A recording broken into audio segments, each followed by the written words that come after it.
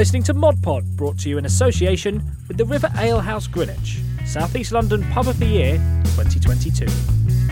Hello and welcome to the latest instalment of Mod Pod. My name's Gavin Villainess, and joining me tonight at the Charlton Athletic Museum is BDL, Big Dave Lockwood, twiddling the knobs. Evening. Hi Dave. Evening. How you doing, you alright? Yeah, good. And making his full Mod Pod debut is Mr. Clive Harris from the museum. How you doing, mate? Yeah, not so bad, Gavin. Good. It's fair to say the three of us are all quite excited about our guest. A true fan favourite, a man who indelibly wrote himself into the Charlton history books 30 years ago when he let fly with that cultured left foot, sending a packed, emotionally charged Valley into raptures. Colin Walshie, welcome to Mod Pod. Oh, thank you very much. Pleasure to be here. Thanks for coming, man. How you doing? Yes, I'm doing well. Doing well, apart from the traffic tonight getting here. It was a little bit hard, but no, I'm fine. Thank you. Why is it only left feet that are cultured, would you say? Oh, I don't know. Don't tell Robert Lee that. Robert Lee was the most cultured player I've ever played with, but he was right-footed. But they reckon left-footed players in my generation were hard to come by. Right. So when they got one, they kept it. Well, thanks for coming. It's great to Yeah, you're welcome. No problem. And you'll be signing some pictures later for us, hopefully. That is no problem. Some other memorabilia. Yeah. So, since we last recorded, Dave, it's been a bit of an upturn in performances, hasn't there? Yeah, I mean, the last one I couldn't make, so you lot all did it on Zoom and we put it out, and it sounded really good, by the way. Thank you very much for that. Yeah, good guys. Yeah, but it was all a bit of doom and gloom before Christmas and certainly over the Christmas period, and then Dean Holden's come in and, well...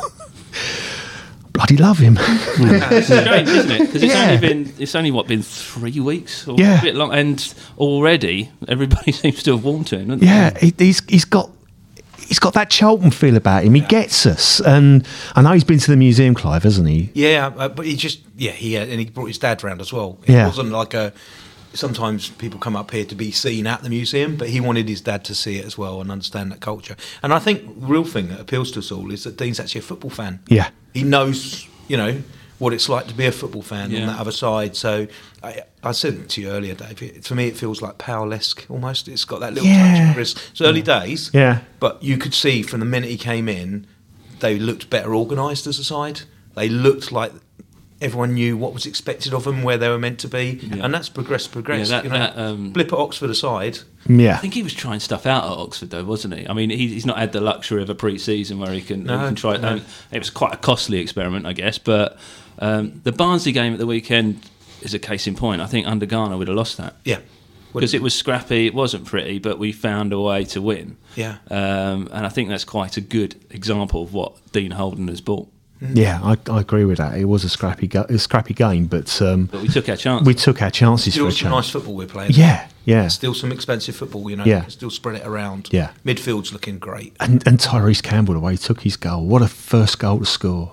I thought that was tactically the best thing, because Dean Holden would have known that Barnsley had a whole week while we were up at Old Trafford, jumping around and shouting reds off, a whole week analysing Charlton and how they set up and how to combat that. And what happens is, out of the blue, none of us expect his name to be on there. Barnsley haven't looked at him, he scores a goal. Yeah. It's a masterclass, really, wasn't it? Yeah. So, first of many, hope. Yeah, fingers crossed. And you obviously mentioned Manchester. Some of you went. Some of us couldn't get time off work, but there we are. Overrated. You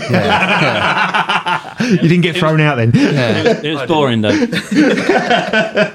No, it was absolutely fantastic. I took my little boy up, and it was just it reminded you how it used to be, didn't it? I mean, every pub up there, wasn't it, before was just full of Charlton fans and going to the ground, and Yippee-yi-yay and Goodbye Horse and that ringing around in the streets outside.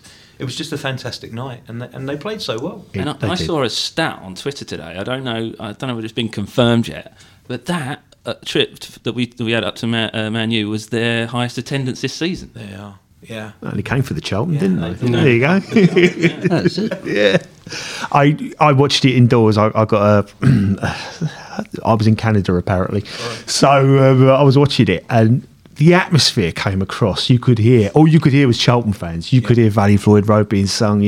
Everything was Charlton, and you lot backed the team for 90 plus minutes, and that was it was a proper old school Charlton performance, wasn't it? It was like the old days. Three in the morning, arriving home as well. Well, my biggest worry was that we were going to go up there and get humiliated. Yeah. I didn't want to go up there and get like hit for 9 or something like that. But that wasn't the case at all. Nah. You know, admittedly, they were all over us for large periods, and it was backs against the walls for some time. But we battled and we were always in the game. And didn't Sean Clare do well for being skinned? He had him on toast the first 20 minutes. Oh, yeah. And he just like reset and played brilliant after that, I thought. And that Scott Fraser chance, you know, and we, you know, let's face it, we were a kind of, you know, half chance sort of scuff away from taking it to penalties. Yeah, you could just see their quality in that balls. We weren't under-hitting balls. They weren't being cut out because they were misplaced. You were playing against a team that knew where to be. They were using the space so well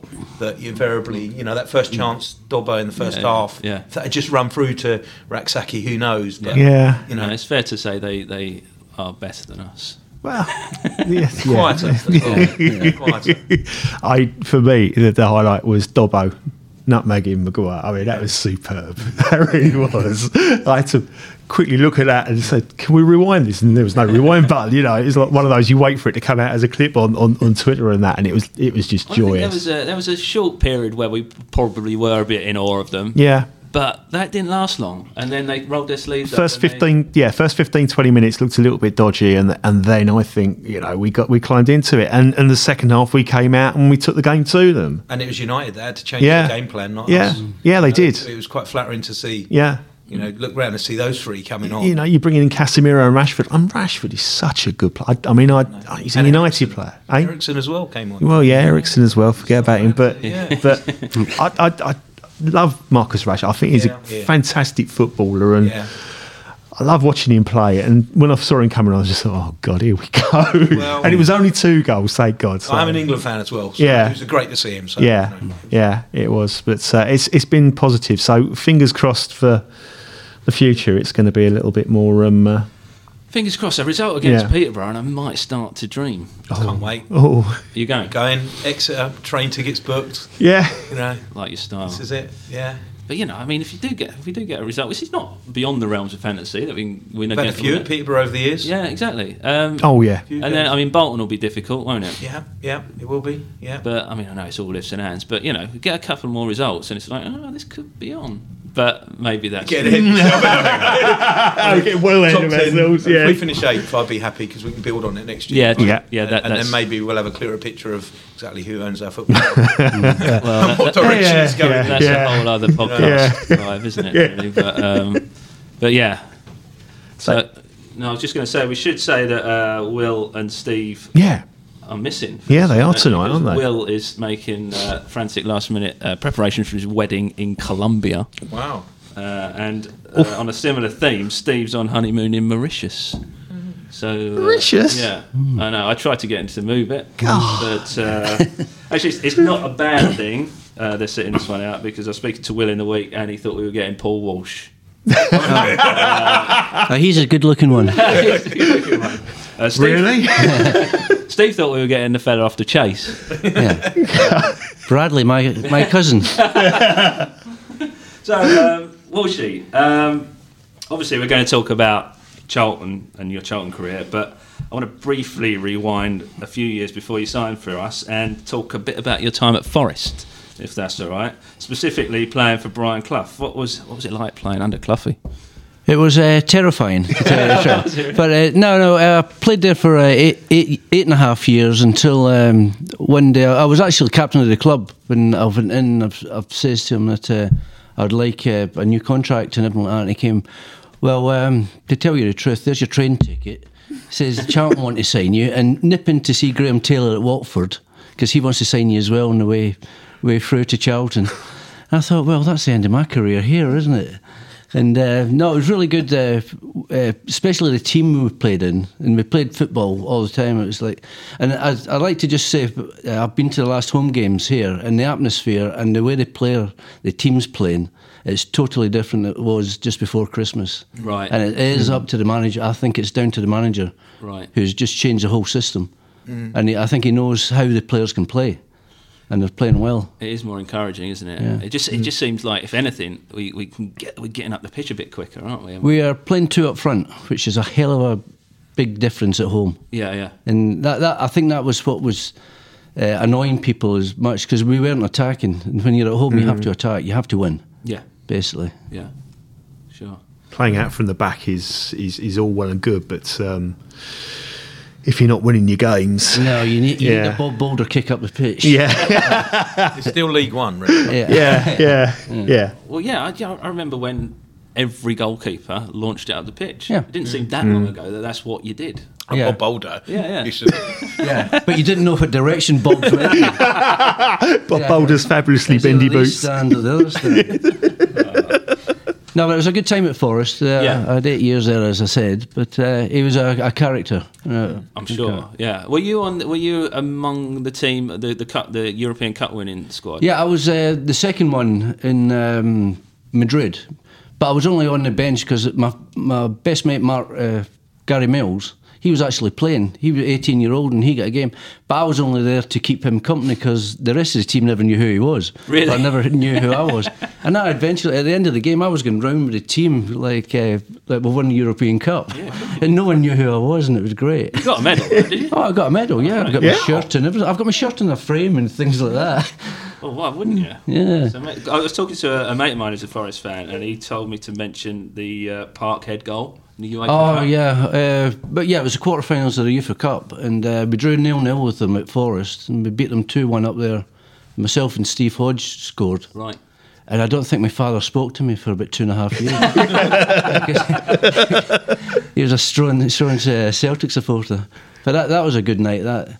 And then he said that he told me to mention Anderlecht ref bribing.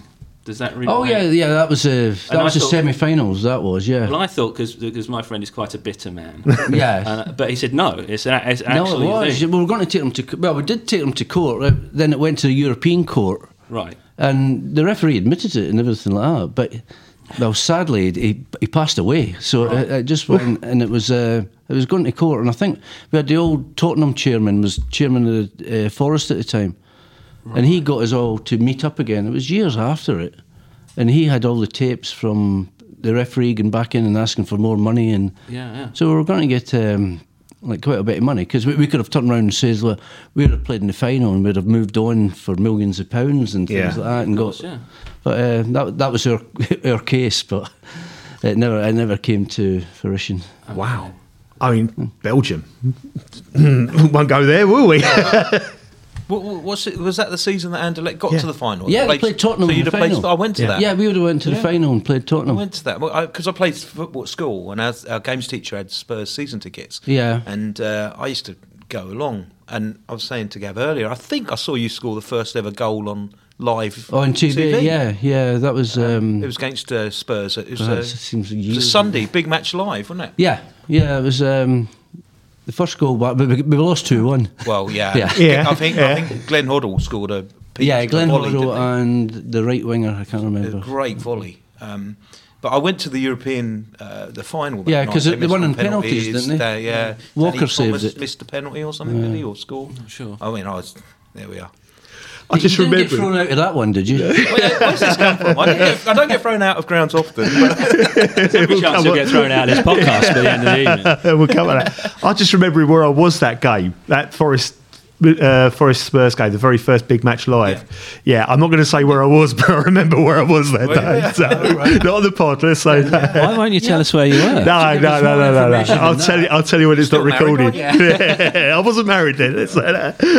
Oh, we can have a guess then. So, Cloughie put you on a train, and Indeed he did. And then he signed you. So, how did that all pan out? How did it come about? It came about that he was interested in me a couple of weeks before, and we actually played Charlton on the Tuesday night, and I think we won 4-1 or something. Yeah. Well, then this happened on the Wednesday. It all happened on the Wednesday. It was out of the blue. Sorry? It was out of the blue, was it? Yeah, it was for me, but I only asked him for some money. That's all I did. Because there was people coming into the club getting big signing-on fees, and I've been there for 8 years. Sure. And as I said, I was the captain of the club, and I've just went in and asked him for a signing-on fee. And it was not a very good thing to do at the time. He was ready for me because Lenny must have spoke to him on the Tuesday night. Yeah. Right. Yeah, so it all happened the following day. Wow. So. We couldn't believe it when it was time for us. No, I couldn't believe our luck. No. Really? We couldn't believe that. I mean, that was a quality sort of signing that we weren't used to. Yeah, but Lenny, he did that with a lot of players who had a point to prove. And So you were hungry. like Paul Miller, Gar Crooks, people like that weren't playing, and they thought they had a little more in them. And we did have a point to prove to. Had a point to prove to Cloughie, and it so happens they tried to sign me back 6 months later. Oh, did they really? Wow. Yeah, he wanted me back 6 months later. Wow. So I told him to go on a train back to Nottingham. Watford. Go see Graham. So you had the choice of going to Watford or Charlton. Yeah. What gave it to you for Charlton over Watford? Well, Watford trained in the morning and in the afternoon. Right. And what was the team spirit like? And who were the characters in the side that when you arrived at Charlton? Well, I had Jim Melrose that I knew for Scotland teams, and Mark Reid. You had Tomo. Every time I seen Tomo, he was bleeding. Came out of the shower, he was still bleeding. The shirt he's going to give us his blood stain. Yeah. But you could tell it was a family club. Yeah. You could tell it was a family club straight away, and I settled in straight away like that. It was great. I enjoyed it. And you keep in touch with any of those characters? Oh yeah. I still Reedy. We're still in contact with Mark. We played golf up at Troon. Not the Troon. the one inside the city. There's 4 golf courses in there, and I got up most years to go see him. He still looks terrible. He looks as though he's got no blood in his face whatsoever. Well, a future podcast idea is getting you, Reedy, and Stuart Barmer together. Oh, you need a translator for Stuart. I'm not going in any room with Stuart Barmer. I'm sorry. I refuse to do that. If we can find the funds, I thought maybe we'd do it in like a nice hotel on the shores of Loch Lomond or something like that with some single malt. They won't let Stuart in. Yeah, I'm not sure our budget will stretch. No, I don't think our budget will go that far, will it? Not his drink bill. So how was Lenny Lawrence, and how much of an influence was he on your career, and how did he differ to Cloughie? He was a lot more quieter than Cloughie. Right. But the first week I was down here, I had a coach, Brian. I can't remember his second. But he told me to get it out my feet and kick it in the corners for Jim Melrose to run onto, and I physically can't do that. Because at Forest we played just 5 yards, and if you kicked it more than 5 yards, Cloughie got you off. Right. So that was the way he wanted to play. So, but it worked out eventually. That's the way we played, right? And we won a lot of games doing that. Right. And I went up to Lenny the first week I was here. I said, "I think you've picked the wrong person, Lenny, because I can't physically get it out of my legs. I pass it to feet." And he came, "Don't worry," he says, "you'll get used to it." And the first time it worked was against Everton at Selhurst Park. I put 2 balls over the top for Jim Melrose. He chipped a goalkeeper. He got a hat trick that day. That's it, yeah. Then the last goal, I crossed it, I think, and then John Pearson backheaded it, and he scored his hat trick then. Right. And I realised that's working. Right. Okay. But my thigh was killing me. He's actually quite an underrated player, Jim Melrose, wasn't he? He's one that because I think we've been blessed by strikers through the years when you think about Mendonkers and Derek Houses and what have you, and he's not one that crops up. No. But there's some fantastic memories of Jim Melrose on there. Jim Melrose played like Gary Nelson. Yeah. Right. He'd make like my bad balls look good. Yeah. He'd go and get them. Chase everything. Yeah, he'd chase everything, and we knew that he wouldn't give up, but the defenders thought that's going out, but he would go and get it and get it back to us. Yeah, no, that's Gary Nelson all over. Yeah. Well, that 9 seconds goal at Upton Park was something we will always remember with Jim Melrose. Melrose, yeah, absolutely. Yeah, incredible. You wouldn't be happy with that as a West Ham. We didn't even kick off in that game as well. They kicked off. That's right. Yeah. Yeah, forget that, don't you? They kicked off and we went, bloody hell. So were you, from the word go, on free kick duties when you arrived at Charlton? No, it was. I signed the same day as Andy Peake. Ah, cool. And Andy Peake was He was Boomer. We used to call him Boomer. He used to go and boom it. Where I was a little bit more cultured. I could curl it a little bit. Peaky Rocket. Yeah, Peaky Rocket. And you're standing on a wall in training, you're coming, don't hit it. And he would batter it. It would go about 300 miles an hour. He would. And Bob used to get a net rush. Getting the ball out the net all the time. Oh, God, I had an interesting fact about Andy Peake. Actually, while we was in the pub at Old Trafford, he said that Andy Peake was Gary Lineker's best man, and Gary Lineker was Andy Peake's best man. Yeah, it was, yeah. Is that true? Yeah, they were very good friends. Good little fact, isn't it? Yeah. I didn't know that. Peaky went off to join the old Bill, didn't he? Yeah, if I remember. Yeah, he did. Yeah. See, yeah. Because he went to Borough with Lenny, didn't he? Yeah. Yeah. Yeah, that was. I was at Borough for 3 Well, months. yeah, I was going to Colin say to you. Todd. I was going to say to you. Me and Lenny had a little bit of mix-up. And, I get sent to Middlesbrough. Was that on a radio show or not? No, that wasn't. No, that was Mick Flanagan then. That was Mick Flanagan, yeah, Flanagan, right. Yeah. He gave the tactics away, didn't he? Yeah. I was up there for 3 months with Colin Todd. He wanted to sign me and things like that. And he says, but the only thing is, I'm not going to be here next year. Lenny's coming. I came see you. back down to London. So they knew Lenny was all going already? Yeah, about Colin Todd. I played with Colin at Forest, so it's probably, it shouldn't have been said. Right. But he says, like, I'm leaving at the end of the year. Wow. And so you knew before anyone else that Lenny was going to Middlesbrough? Yeah, well, I don't know. Yeah, as a player, yeah. It seems like it. Yeah, I don't want to say that. But I did. But that's why I came back down here. Yeah, well, it came completely out of the blue, didn't it, when Lenny left? That day when the day before he'd announced... We were signing Alan Kernigan, right? Yeah, we were signing, we had a promo and everything like that where Lenny put his head through I don't know if that's still around. Lenny the Lion or something. Yeah, well, something like that. It was a totaliser, and if Charlton fans can raise this week and sign that plan, it was for Kernigan, wasn't it? Yeah. And then the next day, Lenny was off to Borough. Yeah. Completely out of the blue. Yeah.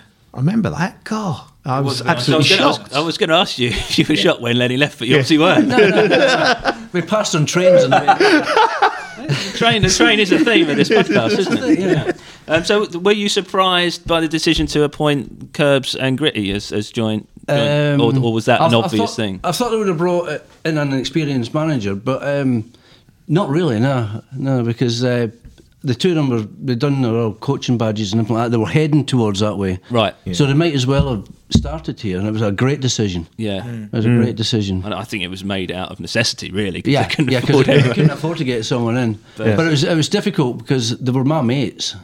And at half time, I never got a rollicking at all. Right. I thought, I'm just going to stay here, man.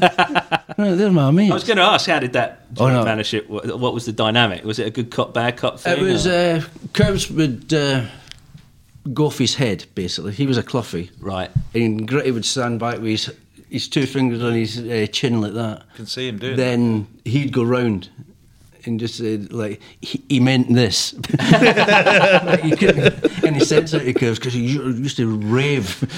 Like teacups thrown and stuff like that. Oh, yeah. It's a bit of a cliche. Like It must be difficult for both players and for them, because the hardest thing I remember from in the army is when you get promoted and suddenly you're asking your mates to do things, you're telling them, and it's like, oh, you've changed. Yeah. And that must be the same in a football environment. Yeah, it was. It was like... It was not the football environment. It was like out of football that they used to tell you to behave yourself and things like that and stay in and you think, hang on a minute. Yeah, a week earlier we were out. Now, Gritty's favourite quote every Boxing Day was, "Oh, you look as though you've had a good Christmas." Every year, and I was just waiting for it. Excellent. So when you arrived, were you aware of the sort of the Valley backstory? Not at all.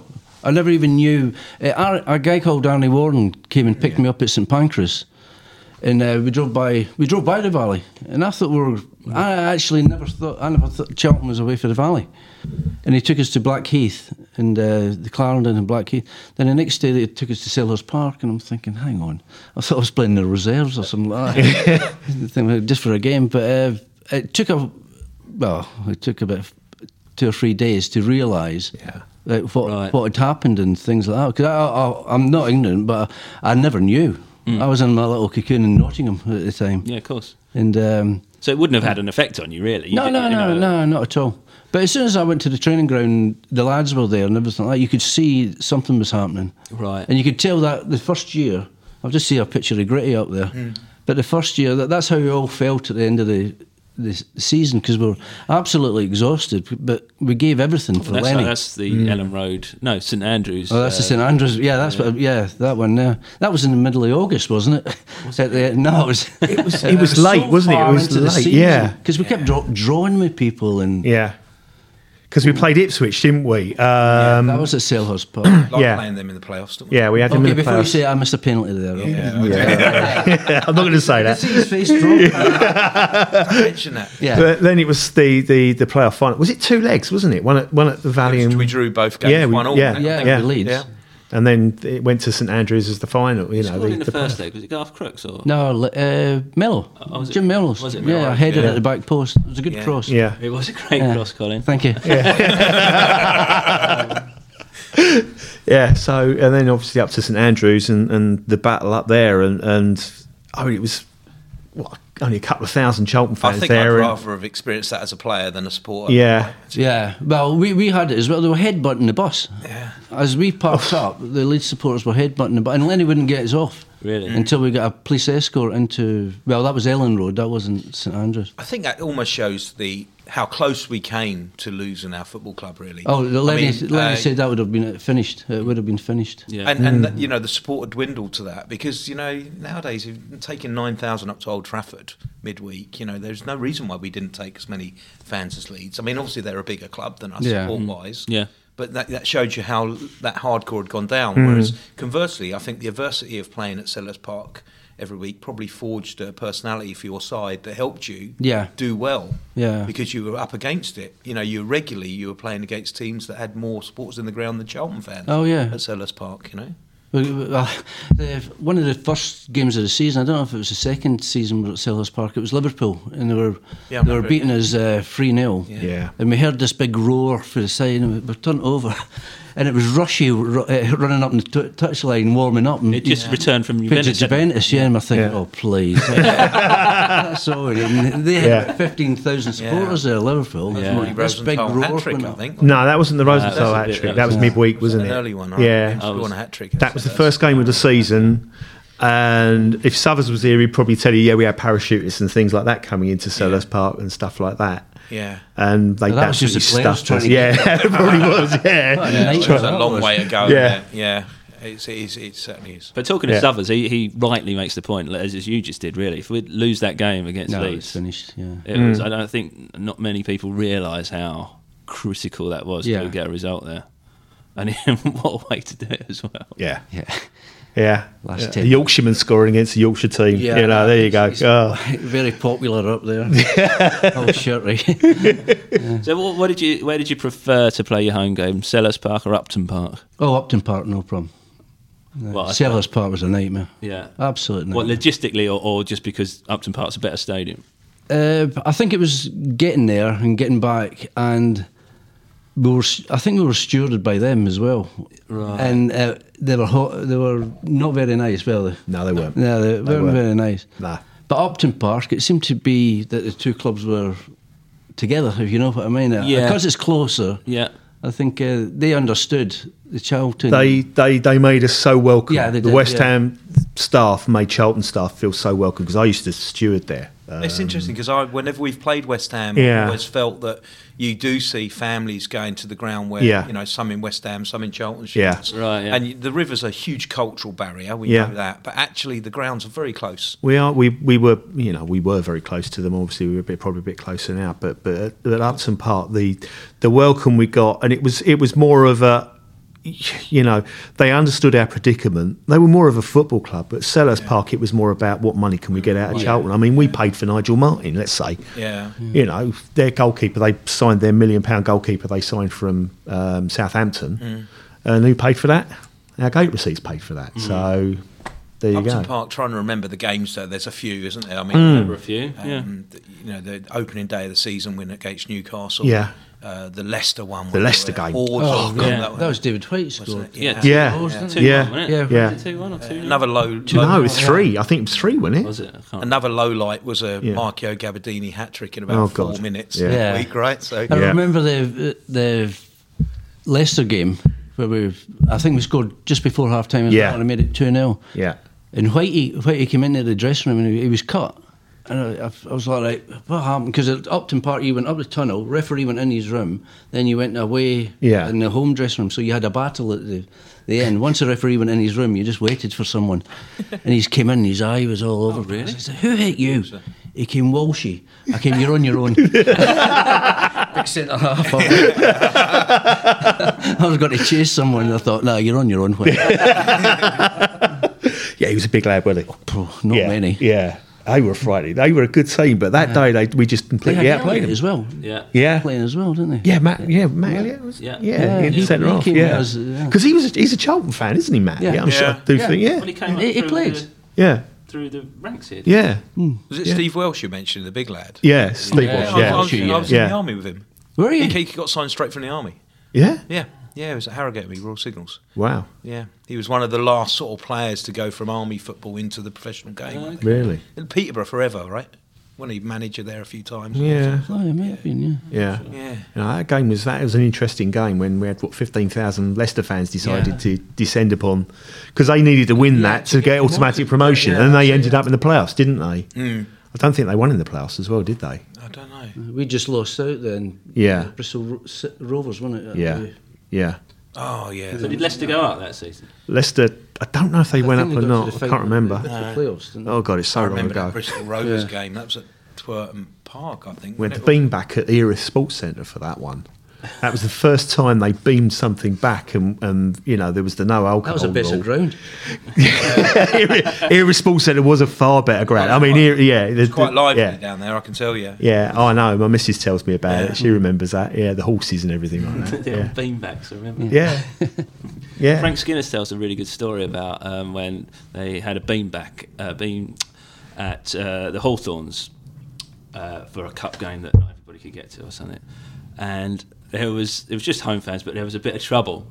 There was some fights broke out. Yeah. And then the chairman the next day on the local news was forced to say, we might have to look about doing future beanbacks, and if we do another beanback, it might have to be behind closed doors. Brilliant. Yeah.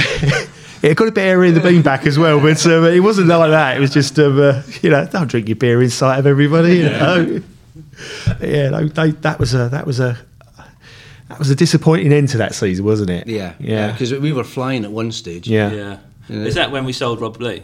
Yeah, we had a lot of injuries. So a lot of players playing with injuries. Like I had a hernia. Robert had a hernia. I think I don't know if Sweaty was playing at the time, but we were struggling. There was a few of us struggling, and it was too much at the end. Right. Yeah, it's far too much at the end. But was that the season that Robert went to Newcastle? It may have been. Yeah. Which obviously funded the return. Yeah. Yeah. And were you guys aware? You must have obviously at this stage been aware of the battle to get back to the Valley. And yeah. Well, because of the local newspaper, was it Mercury? Yeah. Mercury. We had meetings and things like that at the training ground. The chairman would come up and keep us informed, but we couldn't say anything. It was right. Okay. But we knew eventually we would get back there because of the supporters and like Mr. Alwyn. Yeah. I think Mr. Alwyn was the main person that got us back. Absolutely. Yeah. Okay, so December the 5th, 1992, it's happening. We're going to be playing a home game back at the Valley for when so long it seemed like it never happened. Talk us through like the week or so leading up to that and leading up to the Pompey game, and then the day itself. Do you get fed up talking about it? No, not at all. No, not at all. And the older I get, the more I realise how important it was to people and how important it was to me, basically. Yeah. Like scoring the goal and everything like that. But the week leading up to it, we trained here twice, and Paolo was furious. He was trying to get us off the pitch, and he had a fight with Gritty. Really? But we had to find out what the surface was like, and it was. But I never I trained once because I was injured until the Wednesday, and I made myself fit. yeah. Pardew wasn't happy either. We've heard that before. Yeah, Curbs' decision, but I played. Gritty played, but the actual game itself, I was late for it because of the march from Woolwich. Yeah. I get stuck up there, and I keep looking at Gritty up there in that picture.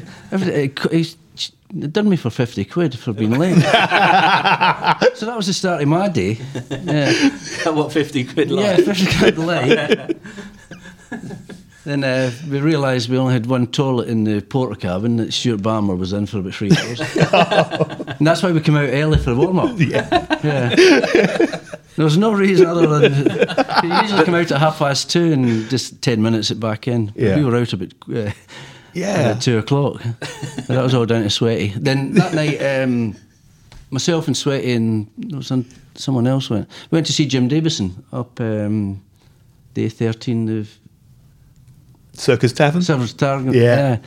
And Sweaty's had a few drinks as usual, and Jim just turned around and came, my team won today, Charlton 0. And Sweaty stood up. He started standing up and said, you don't do that with comedians, Sweaty. And he said, I'm going to get him. No, you're not.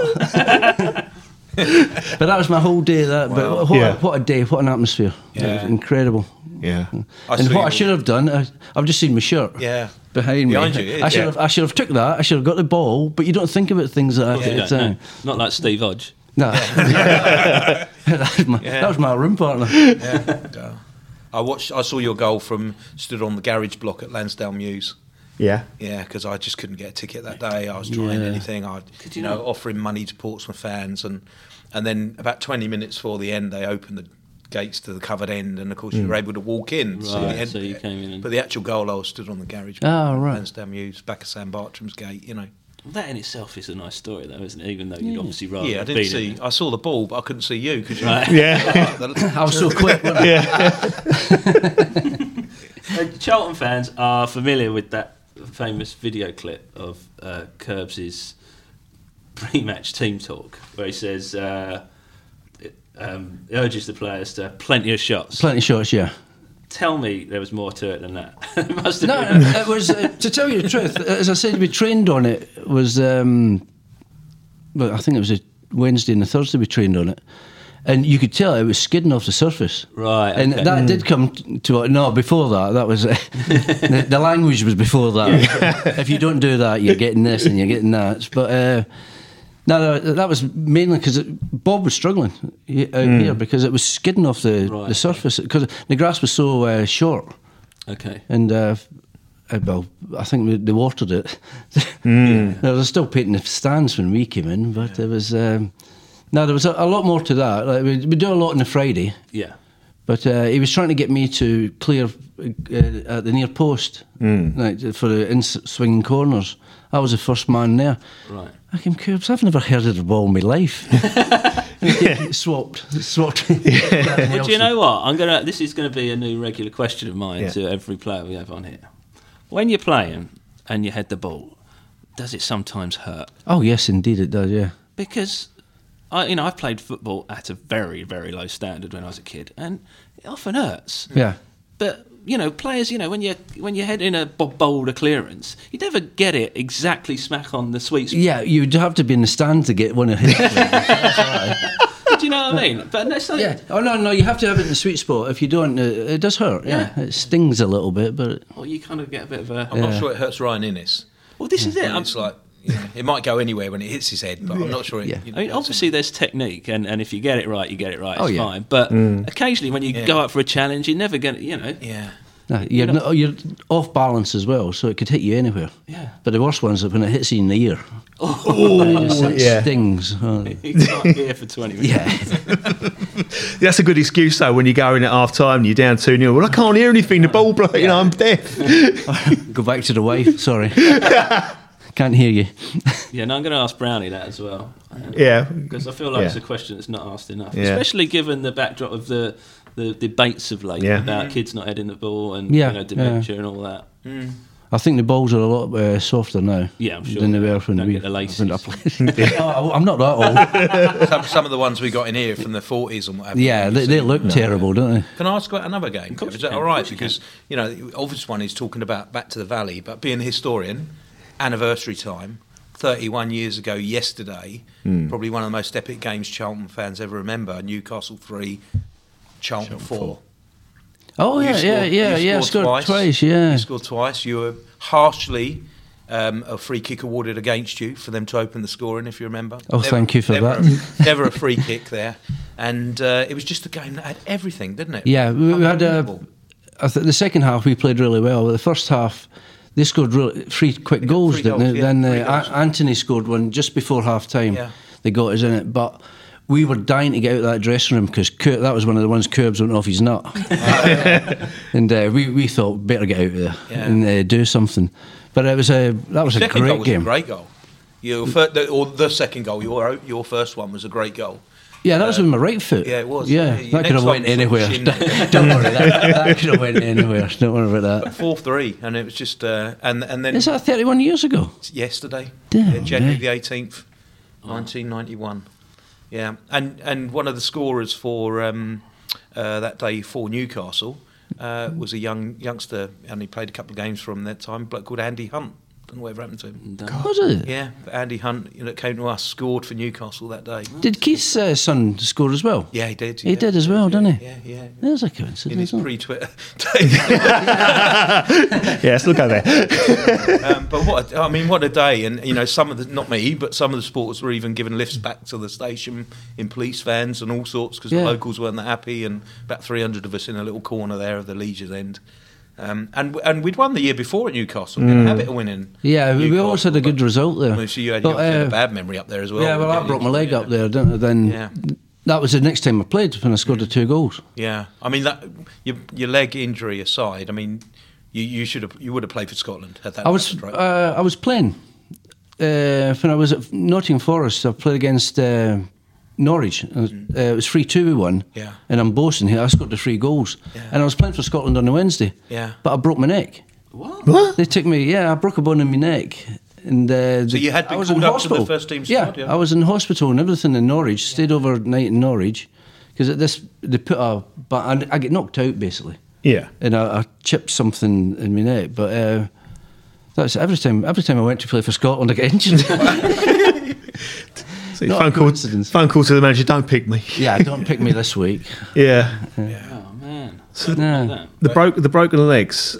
You broke your leg. It was against Newcastle. It was against Newcastle, wasn't it? It was Arsenal, wasn't it, in a reserve game, I think. The second time. At Welling. Yeah, that was about 8 months after I broke it the first time. Yeah. Right. I'd done all the pre-season, everything like that, and I think it was the second game of the season for the reserves. I was sub for the first team, and you have to play in the reserves then to keep yourself fit. And I done it again, and it was a total accident. So I wasn't ready, to tell you the truth. I don't think it was ready. Is that right? You came back too soon, do you think? I didn't think so, no. But the bone told me so. How old were you at the time then? Must have been about 25. Yeah. So you're invincible really at that age anyway, aren't you? Yeah. You feel it, so...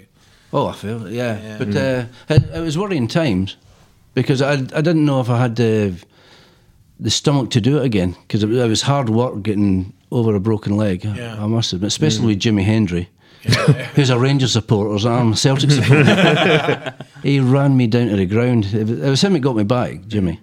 Yeah. But after breaking your leg once and rehabilitating yourself, and then to do it again, that must hit you hard mentally, mustn't it? Oh yeah. That was half of it. Half of it was in your head. Yeah. But Jimmy got me in. I never even got a plaster on it the second time, I don't think. And Jimmy had me in 2 days later. Right. Like in the weight room, and he kept us involved with everything. But I ran backwards for about 2 months. Is that right? Yeah, to build up my calf muscles. Right. Okay. And you wouldn't have thought that, like to try to get fit again. But he was brilliant, Jimmy. Didn't understand a word he was saying. He's a Glaswegian. He used to. I do remember back in the day, and you'd never see this now, but you'd go out in pre-season. You lot would be running around the Borough of Greenwich, You drive around, all of a sudden Cheltenham running past you, and Gritty after them, like that, as a little terrier trying to keep the stragglers. I think you might have been one of the stragglers, actually. No, to tell you the truth, I was quite good at pre-season because I just ran constantly at the same speed. Some of the youngsters would fly off at the beginning and then they'd lose all their strength. And I would just like this tortoise in the hair. Well, Scott Minto says that he used to do your running for him. Oh, yeah, I used to get him to do it. Get a dog and bark yourself.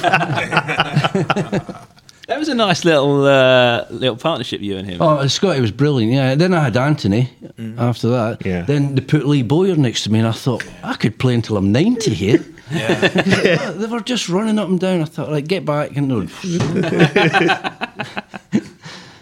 Who's, looking at the teams you've played in, who's the best you've ever played with in a Cheltenham shirt? Robert Lee. Yeah. Without a doubt, Robert Lee. Centre half, I would say Shirty. Yeah. And I don't like to say this, but Sweaty was a good centre half. Simon Webster, the two of them together, that you wouldn't get by they two. And Robert Lee was miles above everybody else here. So it was no surprise when he went off. Oh no, good luck to him. He was brilliant, absolutely brilliant. Because Lenny came sniffing for him from Middlesbrough, didn't he? And then Keegan just bought him unseen, didn't he? Yeah. That's the story. But if we were winning the game, we used to just give it to Robert with less 10 minutes to go. And he just used to keep it. Yeah. He was brilliant, he was. It's just a great story, seeing him in debut and down here and scoring against Grimsby on his first ever game. And he was just like the local lad. We like a local boy to do well. Yeah. And it was just... Didn't he score the last goal here? Yeah, he did. Yeah, he did. Yeah. When that's right. He moved, yeah. He also scored in that season in Oprah against Newcastle. It was the first goal at Upton Park. There's two things happened. So... he scored the first goal. We won 2-0 opening day of the season, and that was the first goal at Upton Park. And then Carl scored. That was his first ever goal at home fixture after 4 years. Was it? He'd only scored away games up until that point. And that was that. Yeah, that was the match winner, wasn't it? In that game, it was a great side, really. And I guess because of Miles in the side now. We feel closer to that sort of generation because we think of Carl and we've got an interest in it. And players, when you speak to ex-players, they say that Cole Eburn was one of the most underrated players. Oh, he was incredible. Yeah, he was a midfield player's dream because he used to hold two of them off. Yeah. And this is where his son's got to learn. He's got to learn to go back a little bit and hold it up and give it back, not go towards it and try to control it and. He's got to learn. I'm sure Carl will have a word with him. Would he? Yeah. But Carl was a dream, absolute dream to play with. Quite a big part in the first goal back at the Valley, didn't he? Oh yeah, he did some of that. Well, if you ask Bob Boulder, he started it all with his clearance. It's Bob's vision, wasn't it? Oh yeah, he took a glass out to sleep. And then Carl's performance at Stamford Bridge as well when he flattened there. That game. That was a game, wasn't it? Yeah, that was a beauty. That. But he struggled at first, Carl, didn't he? Because Lenny, persevered with Carl for a long time, and he was a bit of a boo boy. I think the crowd got on his back. He wasn't a natural goal scorer. No, he wasn't a natural-looking football player. That's what I think it was because he was gangly and he was. Yeah. But once he got his strength, like when he was 6, I laid on his first goal at Newcastle when he was 6. Was he 16 when he came on at Newcastle?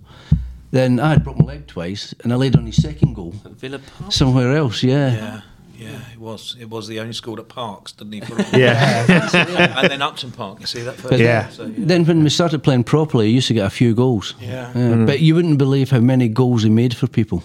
Yeah. I guess Upton Park because we always score there anyway, and we always win there. Don't we? Yeah, yeah. And a good partnership with Nels as well. Yeah. Hey, Nels came into the squad from Brighton, obviously, and we were having hard times at that time, weren't we? And I think Steve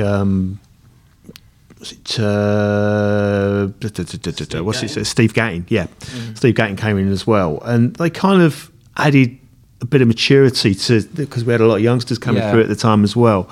I mean, Nels, he calls himself a journeyman, but he was a hell of a good footballer, though. He certainly was, yeah. I feel he's never left. He's always here. Isn't he? You see him every week, right? Yeah. Mind you, you're spotted in the Plumstead Radical Club now quite often, right? Dear me, yeah, that's Mark Penfold's fault. That's nothing to do with me whatsoever. Really? And I had to pay my membership on Saturday there. 28 quid. Wow. I said I only go in there once a month.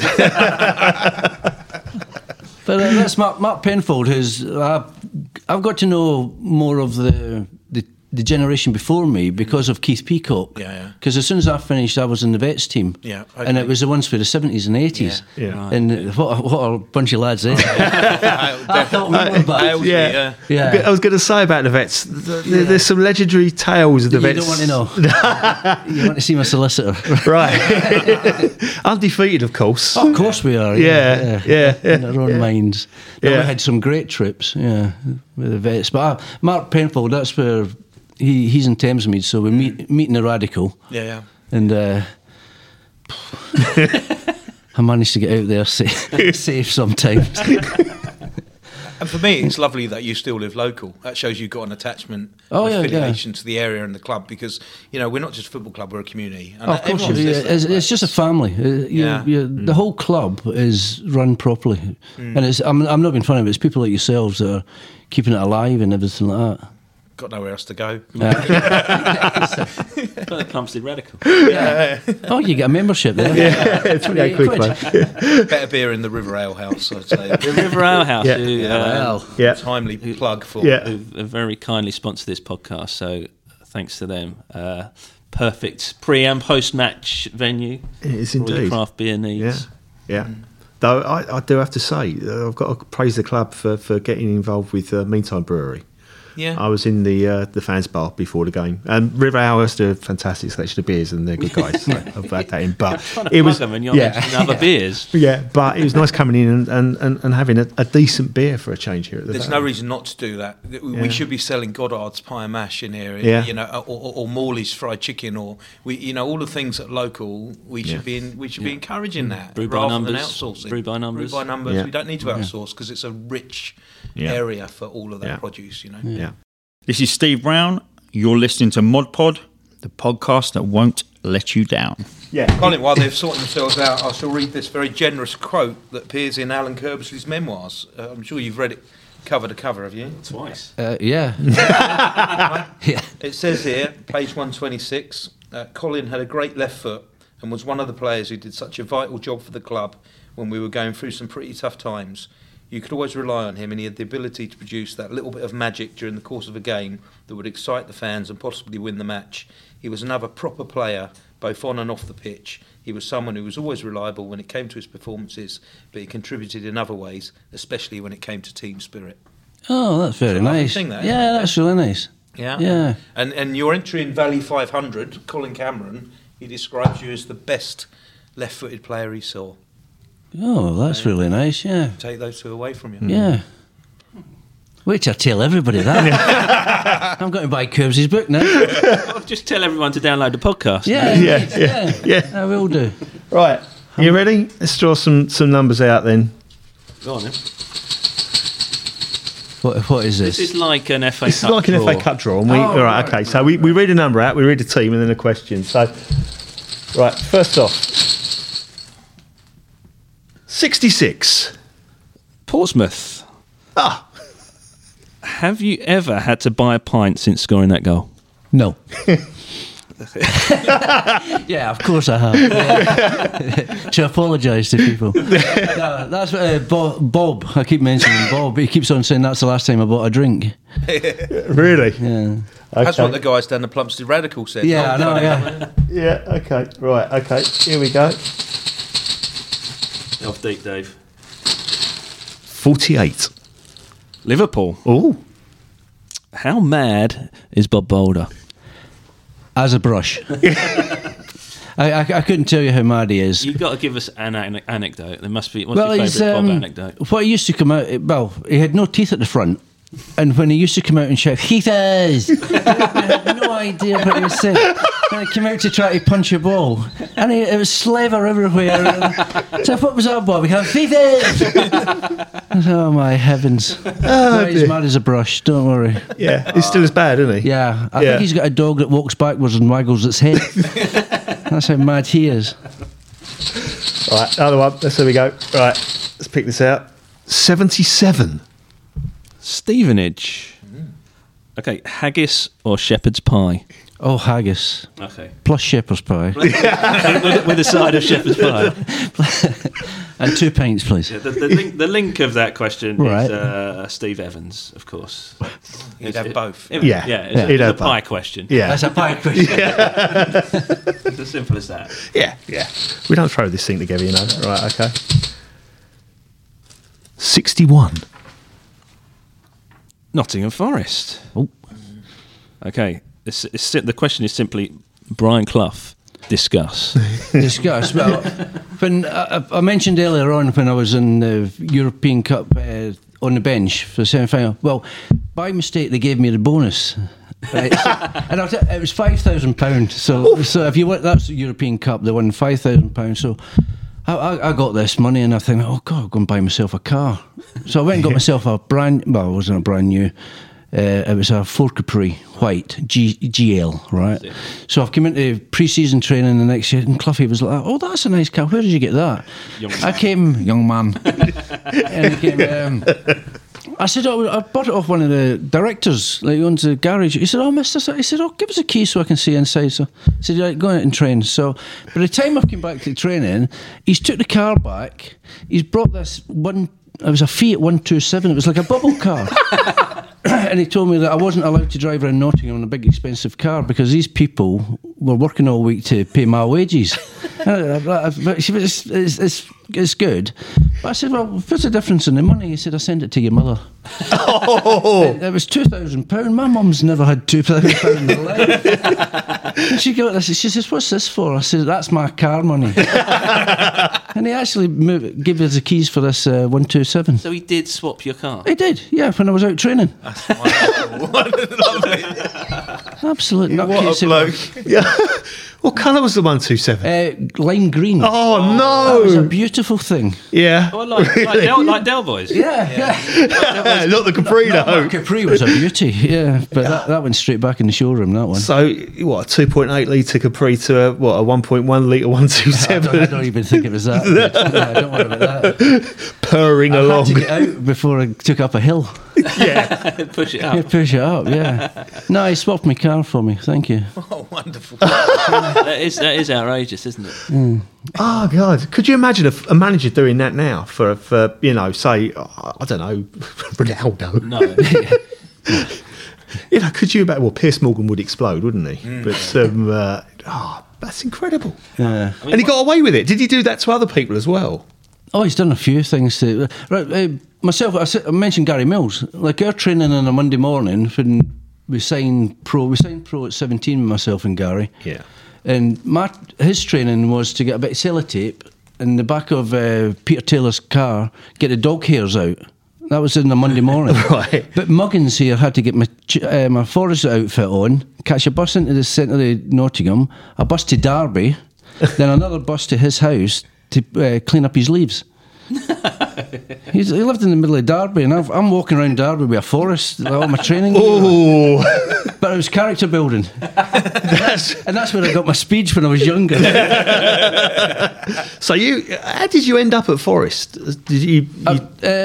Well, in Scotland, you went down to Man United, Leeds for trials and things like that. Yeah.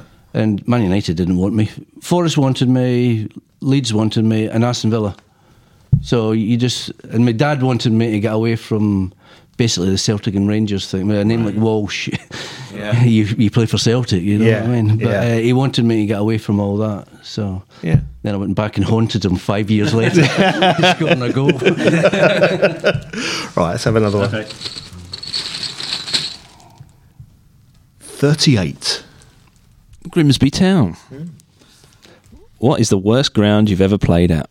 You've just mentioned it. I'm not. Grimsby, the worst ground I've ever played at, it's got to be... Other than Sellers Park. Yeah, Sellers Park, basically, yeah. But it must have been something, reserves or something. Oh, we played at one of the universities once. Oh, that was in Nottingham, that wasn't here. But Grimsby, Grimsby, I was coming back from about 4 knee operations, and it was my final season. It was my testimonial year. And I managed to get on the bench at Grimsby on a Tuesday night, and it was raining. And Gritty, about I think we were winning 2-1 or something, or 2-0. Yeah. And in the last 5 minutes, Gritty says, right, you're going on, just settle it down, just get it and just play. I came, no. It was raining. He says, just go and warm up. I said, Gritty, it's going to take me half an hour to warm up. I said, there's 5 minutes left. I said, I'm not going on there. He said, find me again. I said, I ain't going on there for 5 minutes. I said, I've won the game. I said, I was ready to retire. I was ready to retire. Because a Charlton fan sponsored that game that evening. Oh, did they? Yeah. A Charlton fan sponsored that game and had to go up and present the man of the match. And he presented it to a Charlton player and was absolutely spat on by all the Grimsby fans as he went up and did it. Yeah. Talking of retiring, was it ever an ambition to go into coaching or management? No. I tried it. I tried it I've done a few coaching badges with Jay. I went with Jason Donovan. That's Kylie. For the community scheme. Yeah. I was there for about a year and a half. But I never. I had other things in the plan. I had planned things before I retired anyway. So right, okay. I was into. I had a building company for about 15 years. Okay. My wife's father, God bless him, he was a builder, and when Nottingham used to get 2 months off basically in the summer, and I used to go in with him and just help him basically, and I learned a lot of things from it. Then I've ended up having a company down here that I gave it up about 12 years ago now. So, but I enjoyed that. Right. Yeah. But I don't think I would have had the patience either. Right. 7. Barrow. Which player manager would you have gone to the end of the earth for? When I say player manager, it's like player or manager, not a player manager. Not a player manager. Not a player manager. Just the way Dave's written it. What, to get away from them all? I think the phrase they use these days is run through brick walls. Oh, run through brick walls.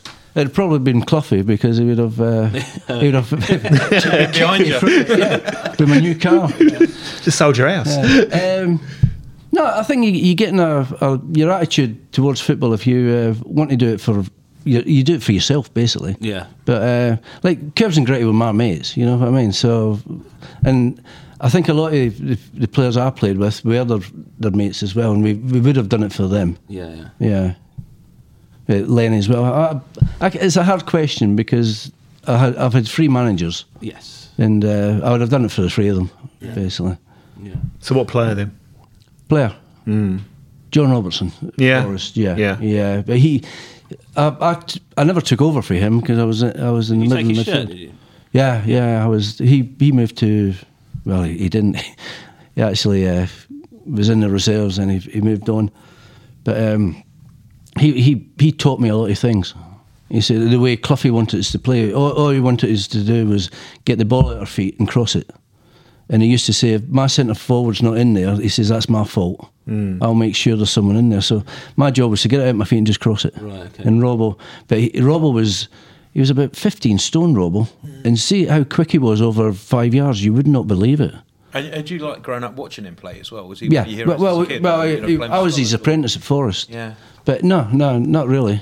Who was your hero when you were a boy watching football then? Oh, it'd have been somebody like Kenny Dalglish or somebody like that. So yeah. That sort of early to mid. Yeah, I nearly played with Kenny as well. Right. Really? Yeah, I was under 21s, and we were always on the same plane. Like, we used to play on the Tuesday night, and the full team used to play on the Wednesday night. Yeah, somebody like Kenny Dalglish or something like that. He wouldn't be happy I've said that because he probably thinks we're the same age.